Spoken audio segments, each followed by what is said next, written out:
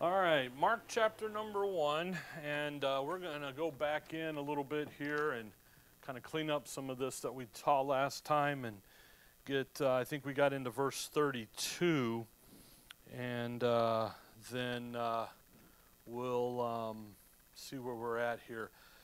Verse 32, and at even when the sun did set, they brought unto him all that were diseased, and them that were possessed with devils. And all the city was gathered together at the door. And he healed many that were sick of divers disease, and cast out many devils, and suffered not the devils to speak, because they knew him.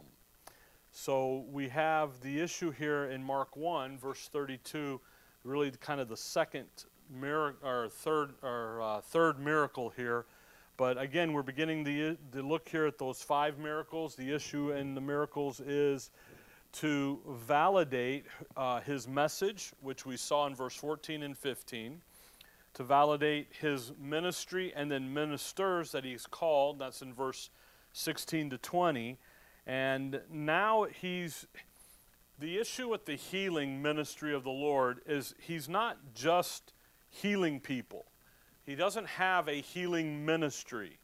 You see it on TV, the healing ministry of so-and-so and all this stuff.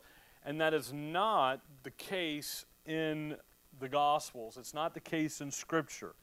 The miracles, the mighty wonders, the signs, the wonders, and the mighty wonders, the miracles are all designed to validate the message that's being taught alongside the miracle.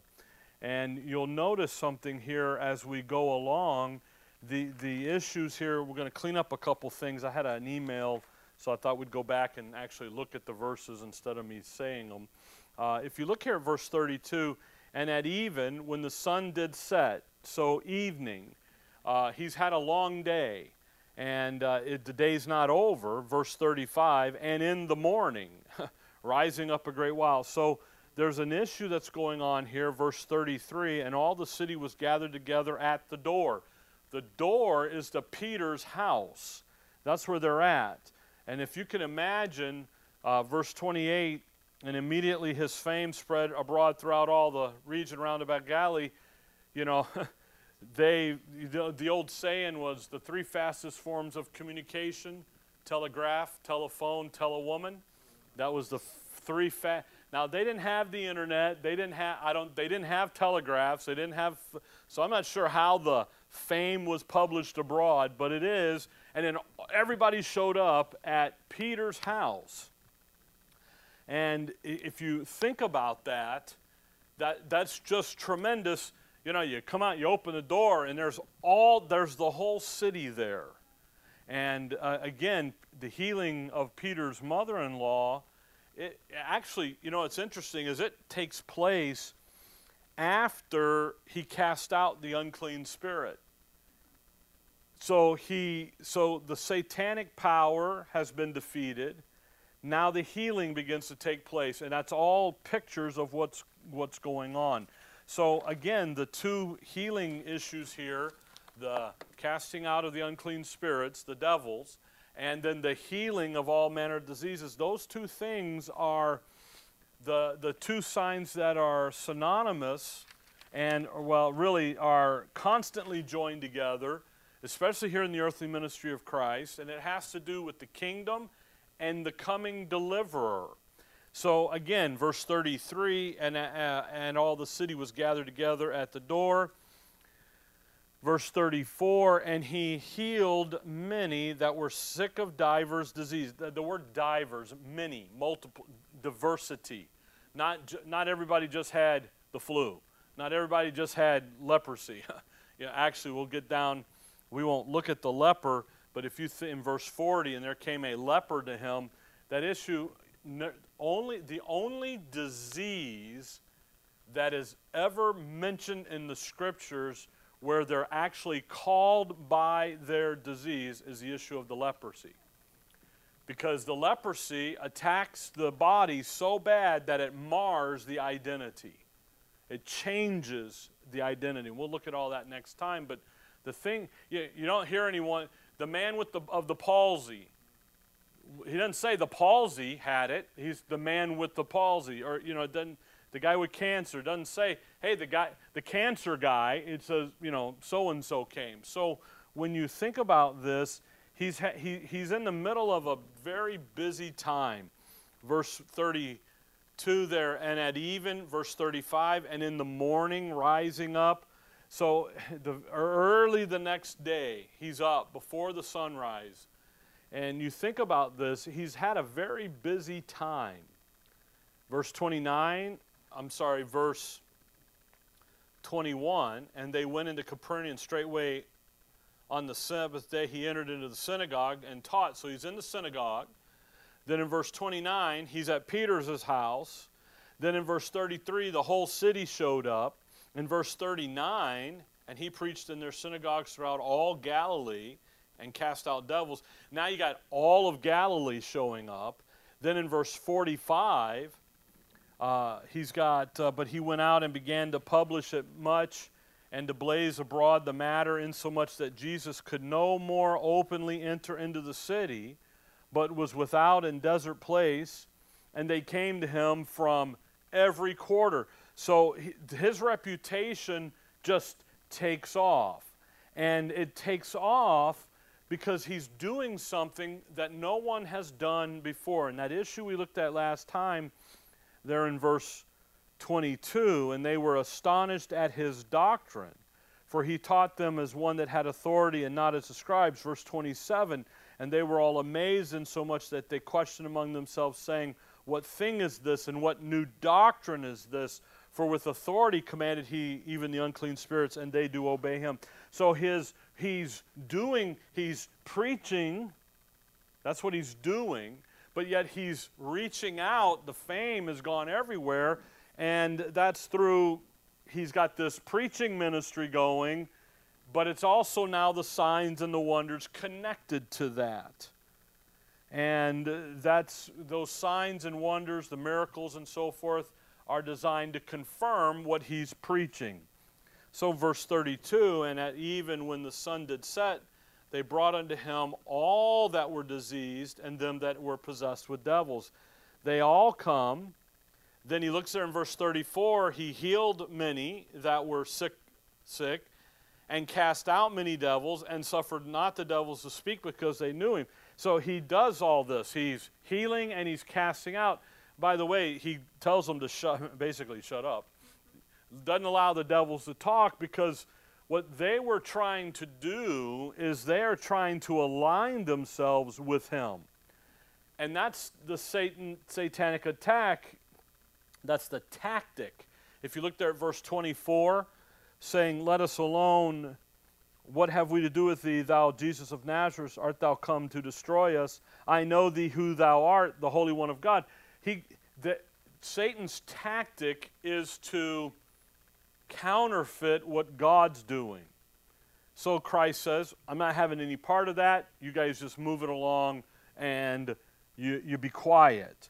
But the issue here, again, with these miracles, because as we finish out chapter 1, and we're going to get into chapter 2 next time, and as we begin to move on through here, we have to have in our back of our mind that when the Lord performs miracles, the healing and the casting out of the devils, that they're designed to teach doctrine. They're designed to confirm the doctrine that's being taught.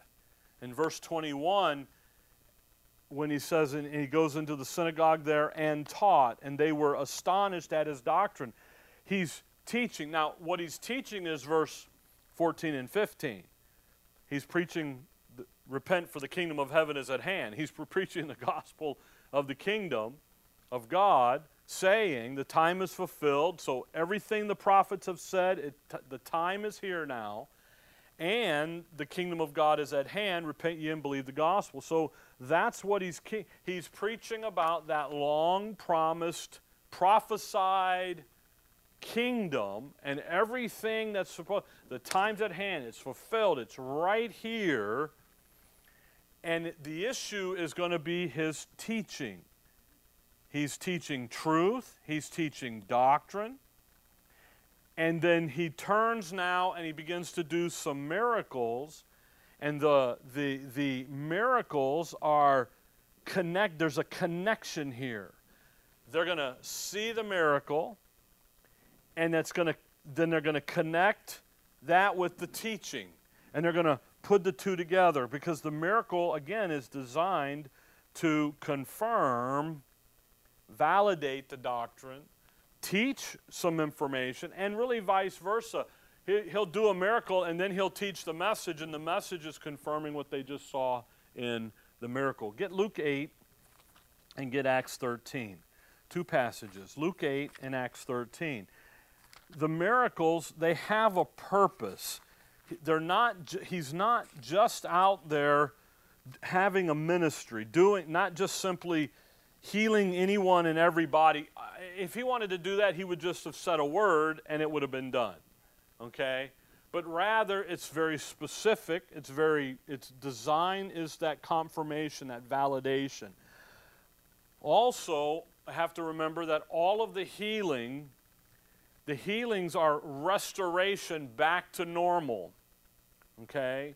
They're not a recovery act. They're in Mark 1. Peter's mother-in-law, he touches her, she's healed, and then she immediately goes to serving them. So it's a moving back to restoration immediately. It's not a recovery, and then I'll see you next week and we'll do some more on you. It's not a chiropractor adjustment. It's a complete thing. And again, it's getting you back to normal activity. That's the idea.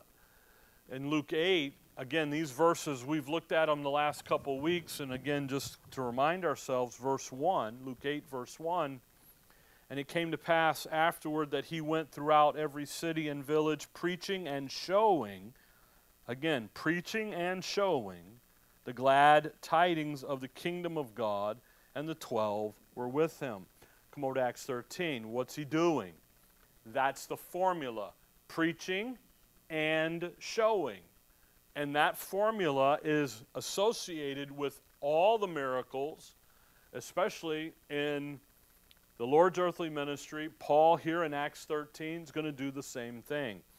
In Acts 13, you see Paul and Barnabas go out on their first apostolic journey. Verse 6, and when they had gone through the Isle of Paphos, they found a certain sorcerer, a false prophet, a Jew, whose name was Bar-Jesus, which was with the deputy of the country, Sergius Paulus, a prudent man, who called for Barnabas and Saul and desired to hear the word of God. But Elymas, the sorcerer, for so is his name by interpretation, withstood them, seeking to turn away the deputy from the faith. So what do we have? We've got Elymas, Bar-Jonas, the Jew here, and you've got Sergius Paulus, the Gentile. The Gentile is now wanting to hear the message because he's heard Paul teach about God is now sending salvation to the Gentiles without the Jews, apart from Israel. So what does Elymas do? Well, he withstood them. Then Saul, verse 9, then Saul, who also is called Paul, filled with the Holy Ghost, set his eyes on him, and said, O full of all subtlety and all mischief, thou child of the devil, thou enemy of all righteousness, wilt thou not cease to pervert the right ways of the Lord? And now, behold, the hand of the Lord is upon thee, and thou shalt be blind, not seeing the sun for a season. And over some time these fell on him. And immediately there fell on him a mist and a darkness, and he went about seeking some to lead him by the hand. Then the deputy, when he saw what was done, believed, being astonished at the doctrine of the Lord. Again, what did Sergius Paulus, the Gentile, hear? Paul just messaged, hey, the doctrine of the Lord. He's now sending salvation to the Gentiles apart from Israel. Israel has been temporarily set aside. So Paul's first miracle here is a dispensational picture of the blinding of Israel and salvation going to the Gentiles. And that is, the Jews resist the Word of God. They resist the truth. They're going to stand in the way. And the Gentile, Sergius Paulus, pictured here, he's wanting to hear the Word. So God blinded the Jews, and the Gentiles get to hear the Word. So again, the miracles, come back to Mark, but on your way, stop in Mark 16. So the miracles have that impact. The issue of, by the way, Peter's first miracle, him and John, they heal the lame man outside of the temple. Here you've got a picture of the little flock healing the impotent, downtrodden Jew and bringing them into restoring them into the kingdom, into the temple. So you've got that constant. Peter says, I don't have money and gold, but who I do have is Jesus of Nazareth. So rise in his name. And off he goes. Mark 16, verse 20, and they went forth and preached everywhere, the Lord working with them, and confirming the word with signs following. And that's the clear motive, the clear understanding about the miracles. They are designed to teach and confirm the message, preaching and showing. So when you come back into chapter 1 here, and again, Mark is going to show us some of these miracles quickly, moving through, and yet you got to remember that connection here between the unclean spirit and between the casting out of the casting out of the unclean spirit and the healing of the disease, the sick. The whole city came, and look there at verse 32. And at even, when the sun did set, they brought unto him all that were diseased and them that were possessed with devils. So the whole city came to him, and those two categories showed up again. The two categories, casting out the unclean spirit and healing the disease, will always be there. They are announcing, come back with me to Exodus chapter 4.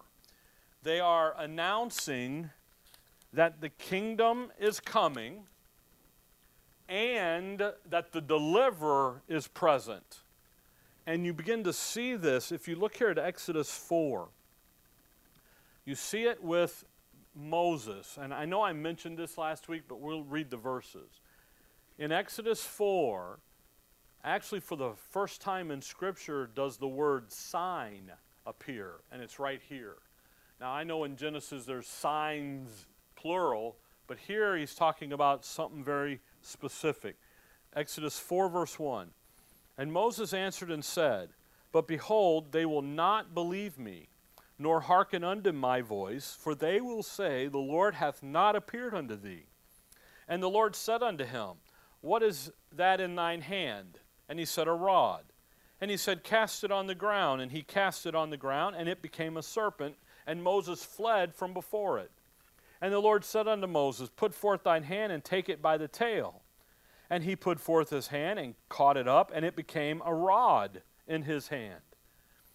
Now, why did all that happen? That purpose, the intent. Here it is. He says, look, what do you got? You got a rod? Do this. You do this, they'll believe the message. The message of Moses is God is here to deliver you. I'm here to deliver you from this captivity, the satanic captivity of Egypt. I'm the deliverer. So what happens? Verse 5. That they may believe that the Lord God of their fathers, the God of Abraham, the God of Isaac, and the God of Jacob, hath appeared unto thee. He says, look, Moses says, they ain't going to listen to me. And he says, yes, they will. This is what you're going to do. You're going to drop that rod down there, and it's going to become a serpent, a devil, a demon, okay, an unclean spirit. And you're going to pick it up, and you're going to handle that. You're going to deal with it. And then you know what they'll believe? they'll believe the message of God's here to deliver you, and I'm the guy. Moses is the guy, not me. Don't follow me anywhere. I'll get you lost. Now, watch verse 6. And the Lord said furthermore unto him, put now thy hand into thy bosom. And he put his hand into his bosom. And when he took it out, behold, his hand was leprous as snow. Isn't that interesting? And he said, put thy hand in thy bosom again.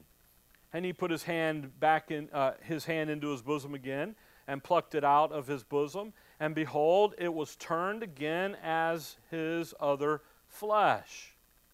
And it shall come to pass, if they will not believe thee, neither hearken to the voice of the, now watch, first sign. What's the first sign? The rod, the serpent, the casting out of the unclean spirit. That they will believe the voice of the latter sign. What's that? Healing the disease. So you have the first time that term sign appears, and it appears in a situation of a miracle, of the ability to announce to the nation of Israel, the deliverer is here. Now Israel is going to learn that when the deliverer shows up, what's coming? The kingdom. And they get associated. Over there in Mark, he said, wonder, the Lord will have signs and wonders and mighty miracles and mighty works. And when you begin to think about that, the sign, the wonder, its design is to get your attention. Okay? The mighty work, so the wonder is designed to get your attention. The mighty work is because they're supernatural. It's not normal. But then that sign, the whole of it, the sign, the voice of the first sign, the voice of the last, it's a token. It's a verification of what is being taught, the message. So these two signs literally demonstrate that the deliverer is here. So when the Lord does these, come over to Exodus 15. When the Lord does these, what he's saying, Messiah is here, the deliverer is here, Jehovah is here, and it's time to get ready because we know when he shows up, the kingdom's coming. So repent, for the kingdom of heaven is at hand. Look at Exodus 15. Because Exodus 15, this is the passage that you hear everybody use in a healing ministry. Again, the Lord is not on the earth doing a healing ministry. The Lord, again, if he wanted to heal everybody, he could have just spoke the word and it's gone. Okay, I mean, he'd have healed everybody, believers and unbelievers, if he spoke the word. He's here doing something very specific. And yet these verses they just get beat up. Verse 26, Exodus 15, 23. And when they came to Marah, they could not drink of the waters of Marah, for they were bitter. Therefore the name of it was called Marah. Verse 25, and he cried unto the Lord, and the Lord showed him a tree, which, when he had cast into the waters were made sweet. There he made for them a statute and an ordinance, and there he proved them, and said, if thou wilt diligently hearken to the voice of the Lord thy God, and will do that which is right in his sight, and will give ear to his commandments, and keep all his statutes, I will put none of these diseases upon thee, which I have brought upon the Egyptians. For I am the Lord, Jehovah, that healeth thee. Jehovah Rapha, that's who I am. Now again, he's the picture here, they've left Egypt, he's crossed the Red Sea, he's out teaching them, he's Jehovah. Back in earlier there, and I think it's in chapter 5 or 6, he tells Moses, they've known me as God Almighty, the Creator. Now they got to know me as Jehovah, the great provider, the deliverer, whatever they need me to be. So he runs them through some tests, and the test here of the bitter waters in Marah is so that they would understand that he's Jehovah Rapha. He's the one that can heal them. So now think about what just happened. They come to the water. They see the water is what? No good. Moses goes over, and a miracle happens. He throws that tree in. Waters are sweet. They see it. Then Moses gives them the, if you listen and hearken and do, then I'll be Jehovah who. So they literally, they see the miracle, then by faith do what he says. There's a confirmation there. There's a movement. Come over to Matthew chapter 8. There's an issue here of this issue of walking by faith. What did they see him do? Matthew 8. Heal the water. Then what does he say? If you obey my voice and hearken and do what I ask you to do and do what I tell you to do, then I will be the Lord that heals you. Now, what religion does is they twist that and they make it a big old ministry thing, and there's nothing at all in any of this about ministry. Look at Matthew 8. Now, Matthew 8, verse 14, this is the same setting as Mark 1 with Peter's mother-in-law. Verse 14. And when Jesus was come into Peter's house, he saw his wife's mother laid and sick of a fever. We looked last time about the fever. We went to Deuteronomy 28 and that issue of the fever there in the Leviticus, the burning ague and that consumption in this fever. And what you literally have here in his mother-in-law is a picture of what's happening to Israel in her disobedience. She's burning up, which is what a fever does. And he touched her hand, and the fever left her, and she arose and ministered unto thee. That's what happened. He healed her. He goes in, he just touches her, and she's healed. When the even was come, they brought unto him many that were possessed with devils, and he cast out spirits with his word, and healed all that were sick. Now, this is where we're at in Mark 1, okay? That it might, notice, that the reason he just did, verse 14, 15, and 16, is that what? It might be fulfilled, which was spoken by Isaiah the prophet, saying, himself took our infirmities and bare our sicknesses. Now, when Jesus saw great multitudes about him, he gave them commandment to depart into the other side. Notice, he's fulfilling Isaiah 53:4. When does he do Isaiah 53:4? Every book, commentary, theologian says he did that on the cross, because he says he bore our infirmities. But you know what? That's not the case. He did it right here. He did it not at the cross. The healing is not at the cross. It was in the healing ministry demonstrating that Jesus Christ said he is who he is. That's when he took on our infirmities and bare our sicknesses. You follow that? Look back there at Isaiah 53. Isaiah 53 verse 4. It says, surely he had borne our griefs and carried our sorrows, yet we did esteem him stricken, smitten of God, and afflicted. See, everyone goes, oh, that's Calvary, because most of Isaiah 53 is about, they say about the cross. But when you read Matthew 8, they were all sick. What did he do? He healed them.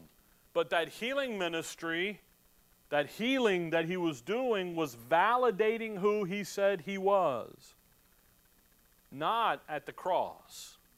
So when you come back to, by the way, Matthew 8 there, it's very interesting.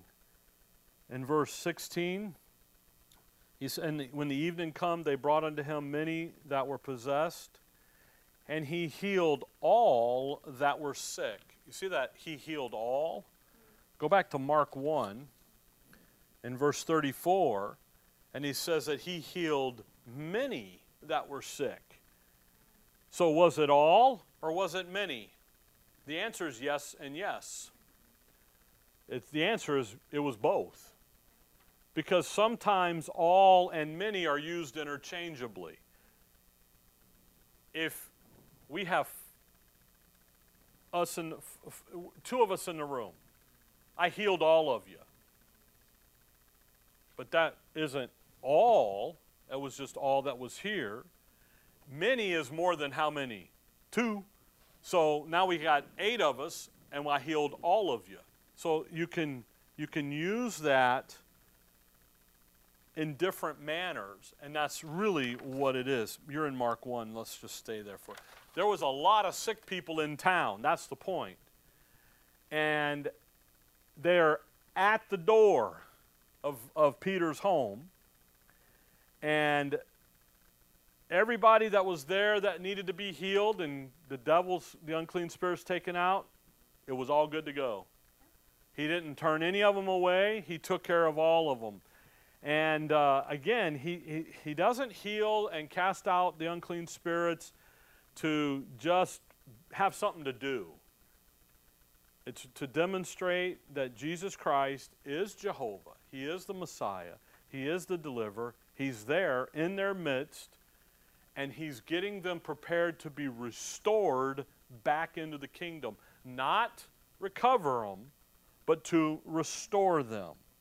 So when you come back here into Mark 1, it's fascinating when you talk about the miracle issue and the healings that everybody, we're going to have us a tent meeting, and we're going to be healing on Friday night, and then healing on Saturday night, and healing on Sunday. And that's not the case. That's just man's theology. And it's good theology, but bad Bible doctrine. Look at Mark 1, verse 35. And in the morning, rising up a great while before day, he went out and departed into solitary place and there prayed. Think about that. Morning, before sunrise. I heard one time it was said, sunrise looks just like sunset. And that's the case. You hear people talk about early in the morning, the greatest time of the day, right before the sun. Actually, the coldest time of the day is about 4:30 to 6:30. It's right in there. It's the coldest part, just before the sun crest. But the issue in verse 35 is the Lord's up early. He had a long day. He took care of the guys in Capernaum, in the temple there. He goes over to the synagogue. Sorry, not the temple, the synagogue. He goes with Peter's mom's mother-in-law's, takes care of that. He's in the whole city comes. He's had a very exhausting day. And then he's up before sunrise, but he's up to do something. And that's the point here. And that is, as he went out and departed into a solitary place and there prayed. He goes out before the day has broke and he prays. So prayer is very important to him. That issue of communing with the Father. And it was a very integral part of the Lord's day. Now, come back with me to Isaiah 50 and catch the significance of this. And Isaiah paints a prophetic picture of the Lord, especially Isaiah 40 to the end of down in through some of these passages, and it's very interesting. Isaiah 50, look at verse 4. Isaiah 50, verse 4. In Isaiah 42, 1, he says, "Behold mine elect, my dearly," I just had it. "Behold my servant, whom I uphold, mine elect." That's what Mark depicts him as the servant. So this reach back. But look at Isaiah 50 and look at verse 4. "The Lord God," that's the Father, "hath given me," that's the Son, "the tongue of the learned, that I would know how to speak a word in season to him that is weary." Now watch. "He waketh me morning by morning. He waketh mine ear to hear as the learned." What's the Lord doing? He's up early and he's over there praying. He's communing with the Father. The Lord God, again the Father, hath opened mine ear, and I was not rebellious, neither turned away back. The prayer life of the Lord here is critical. A time where he communed with the Father, and the Father did what? He gave him a word that I should, verse 4, know how to speak a word in season to him that is weary. You know, I think about prayer life, that pouring out your heart to the Lord idea and stuff. Okay, Lord, how do I minister to these people? How do I deal with this? How do I help so-and-so? And the Lord and the Father has given him a word. Verse 6, I gave my back to the smiters and my cheeks to them that plucked off the hair. I hid not my face from shame and spitting. And the Lord God will help me. Therefore shall I not be confounded. Therefore have I set my face like a flint, and I know that I should not be ashamed. He is near that justifieth me. Who will contend with me? Let us stand together. Who is mine adversary? Let him come near. And that whole issue instantly jumps to Calvary because there's an event coming that he's got to be ready for. But prior to that, in verse 4 and 5, what's he doing? He's praying. He's communing. He's getting the word. So when you come back here to Mark 1:35, and he goes into the solitary place, a desert place, as verse 45 says, he goes in there and he's communing with the Father, and he's literally getting the instructions, the word, and how to go now and do, and what needs to be done. So verse 35, and in the morning, rising up a great while before day, he went out and departed into a solitary place, and there prayed. And Simon and they that were with him followed after him. And when they had, notice, found him, they had to find him. He's in a solitary place. He's in a private place. You know, he slipped out the back door and now he's gone. All right, where'd he go? So spread out. And they go looking for him. And he said unto them, let us go into the next towns, that I may preach there also. For therefore came I forth. And he preached in their synagogues throughout all Galilee and cast out devils. Notice, he's just healed the whole city, the whole area. He's up praying, then they find him, and notice what he says in verse 38. Hey, let's go get some coffee and eggs and sausage. Well, they couldn't have sausage, so they couldn't have the eggs either. So let's just go get a little brisket or whatever. He couldn't say that at all. Let's get a scone, you know. What is that? Bagels with, what's the fish? Lox. Yeah, let's go get, you know. No, not at that at all. He says, let's go to the next town that I may heal the sick and cast out the unclean devils. No, that I may preach. Preach the message is what he's interested in doing. So the Lord knows from the very get-go that his mission, his ministry, was to preach, repent for the kingdom of heaven is at hand, preach the, verse 14 and 15, the time is here, here's the gospel of the kingdom of God, you need to repent, you need to believe, you got to get ready, it's time, guys, and he's doing that from the very beginning. Now, there's a connection here in verse 35 and in verse 38. When Christ is on mission, when he's right there doing what he needs to be doing, who did he get his mission from? The Father. He went and he prayed. He came to do the will of the Father. He's praying. He's communing with the Father. And the Father, Isaiah 50, educates him. And he says, here's the truth of the word. Now let's go and do it. Let's get on with the preaching of the program. Verse 14 and 15. Now come over to Luke chapter 4. Because he says here in verse 38, for therefore came I forth. Look at Luke 4. Luke chapter 4. And again, this is right where we're at in Mark 1. Luke 4, verse 43. So, verse 38, he's in Simon's wife's mother was taken with a great fever. That's Luke, Dr. Luke. It's not just a fever. It's not 100, it's 108. It's a great fever. Verse 43, and he said unto them, I must preach the kingdom of God to other cities also. Now watch. For therefore am I sent. And he preached in the synagogues of Galilee. He was sent.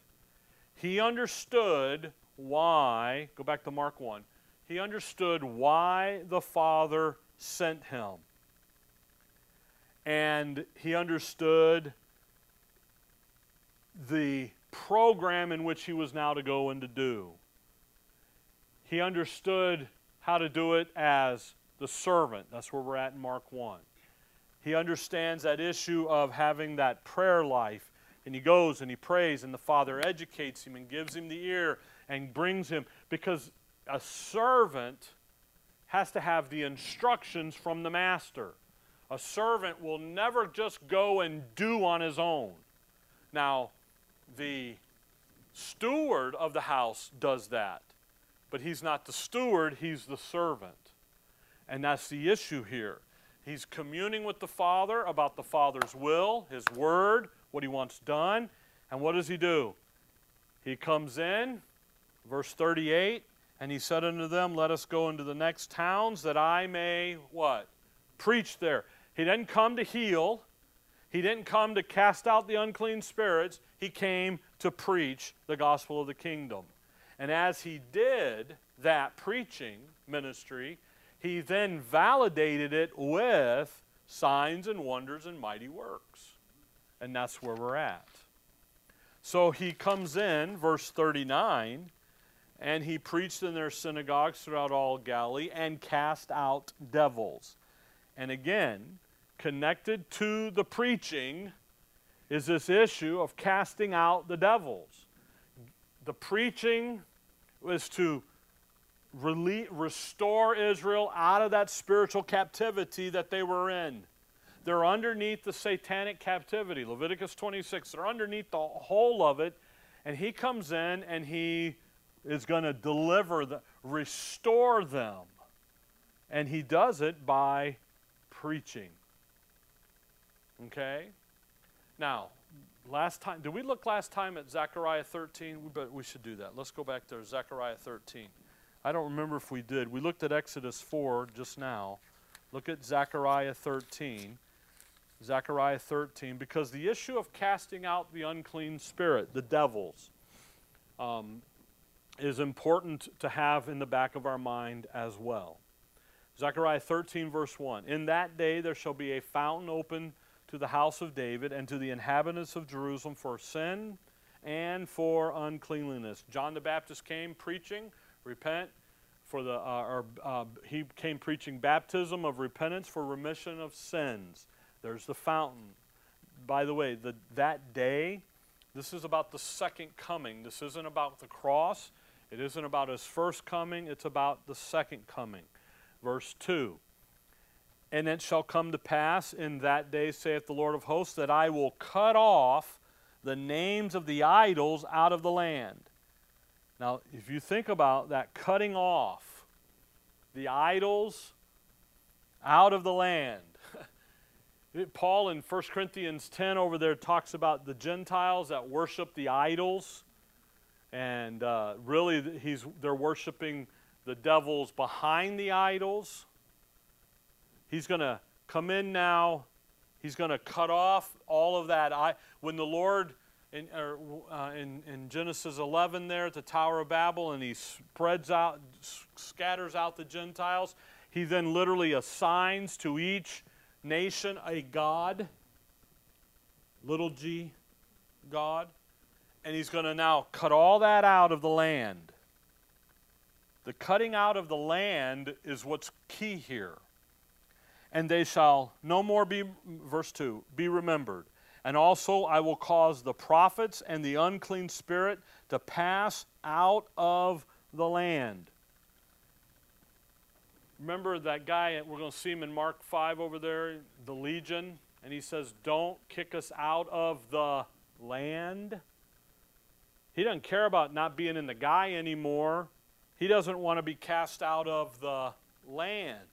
And the reason for that is because the satanic policy of possession is to disrupt and to mar the land. Make the land, hold that land in captivity. You remember Joshua? Those guys going to go into the land over there, and they go and they send the spies in, and the Canaanites are there. The Canaanites weren't supposed to be there, but they are. What were they doing? They were possessing the lands. Numbers 33, Moses tells them, you're going to go in and dispossess the land, the inhabitants from the land. That's the idea here. You see, that legion guy, the unclean spirit there in Mark 1, are you come to destroy? The time isn't right for you to destroy us, you know, arguing with the Lord. He knows that the deal is they're to possess the land. They're to hold it. They're to corrupt it. They're carrying out that issue of Satan's hold on Israel. Now watch verse 3. And it shall come to pass that when any shall yet prophesy, then his father and his mother that begat him shall say unto him, Thou shalt not live, for thou speakest lies in the name of the Lord. And his father and his mother that begat him shall thrust him through when he prophesied. Now, that's in the kingdom. Anyone claiming to be speaking, and they're going to come over here and speak about the false gods, guess what's going to happen to them? Immediately they are killed. So when you come back to Mark 1, the connection with all of this, the unclean spirits, they have inhabited the people of Israel in the land. That's why the Lord will look at them and say, you of your father the devil. Talking about the scribes and the elders and the chief priest and all that. They're in spiritual captivity. They're going to possess the land. They've marred the land. And he's in there trying to kick them out, get them out. Now look at verse 40. We'll have to pick up here because verse 40, and there came a leper to him, beseeching him, and kneeling down to him, and saying unto him, If thou wilt, thou canst make me clean.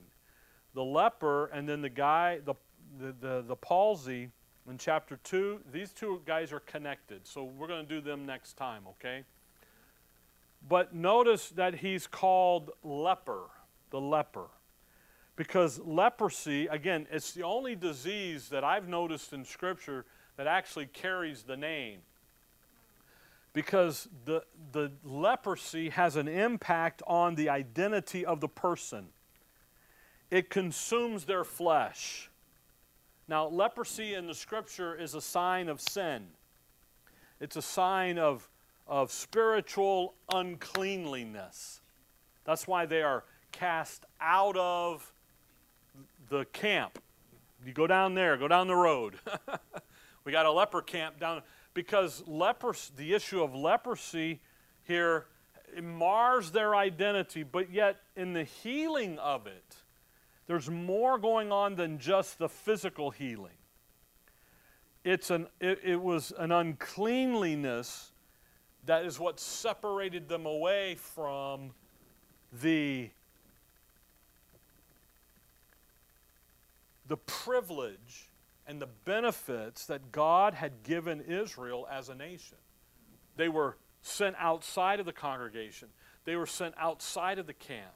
They're put down the road. So they could never participate in the good stuff that the nation was getting. They couldn't come to worship. They couldn't come and partake in everything. They had to be made clean. And so there's an issue here that is going to be addressed now in the end of chapter 1 and then into chapter 2 with the palsy that the Lord is going to address here, because he's literally, by the way, verse 41, and Jesus, moved with compassion, put forth his hand and touched him and said unto him, I will, be thou clean. And so he's going to come in now and he's going to take away the issue of leprosy here that is literally taking away their identity as Israel. So they got to be made clean, and he's going to heal them. That's why he's going to say, and he straightway charged him, and forthwith sent him away, and said unto him, See thou say nothing to any man, but go thy way, show thyself to the priest, and offer for thy cleansing those things which Moses commanded for a testimony unto them. And he's going to go do Leviticus 14 there, and the cleanse thing for the leprosy, but yet the guy runs out and began to publish it much, and it it made everybody come, and the Lord couldn't get a break, so he had to leave. He had to get out of town. Every quarter came to him now. But the issue here about the leper, and again, there's a connection with chapter 2 and the palsy, and we'll look into all that next time, just as we did with Peter and his mother-in-law and so forth, because they're connected. So as we get moving here, kind of repeat from what we did last time a little bit, but that issue of these miracles, he's not on a healing mission. He's not on a casting out the devils mission. He's on a preaching mission, and he uses the signs and the wonders and the miracles to demonstrate, to validate the message that he's preaching. Okay, so we'll pick up at the end of chapter 1, look at the leper, and then move on, okay, next time. All right? Okay, I gave you back a few more minutes this evening, so that'll make up for Sunday, right? All right. Dear Heavenly Father, we thank you for the evening. We thank you for your word, for the look here into it, and for just our ability to rejoice in everything that you're doing. In your name we pray. Amen.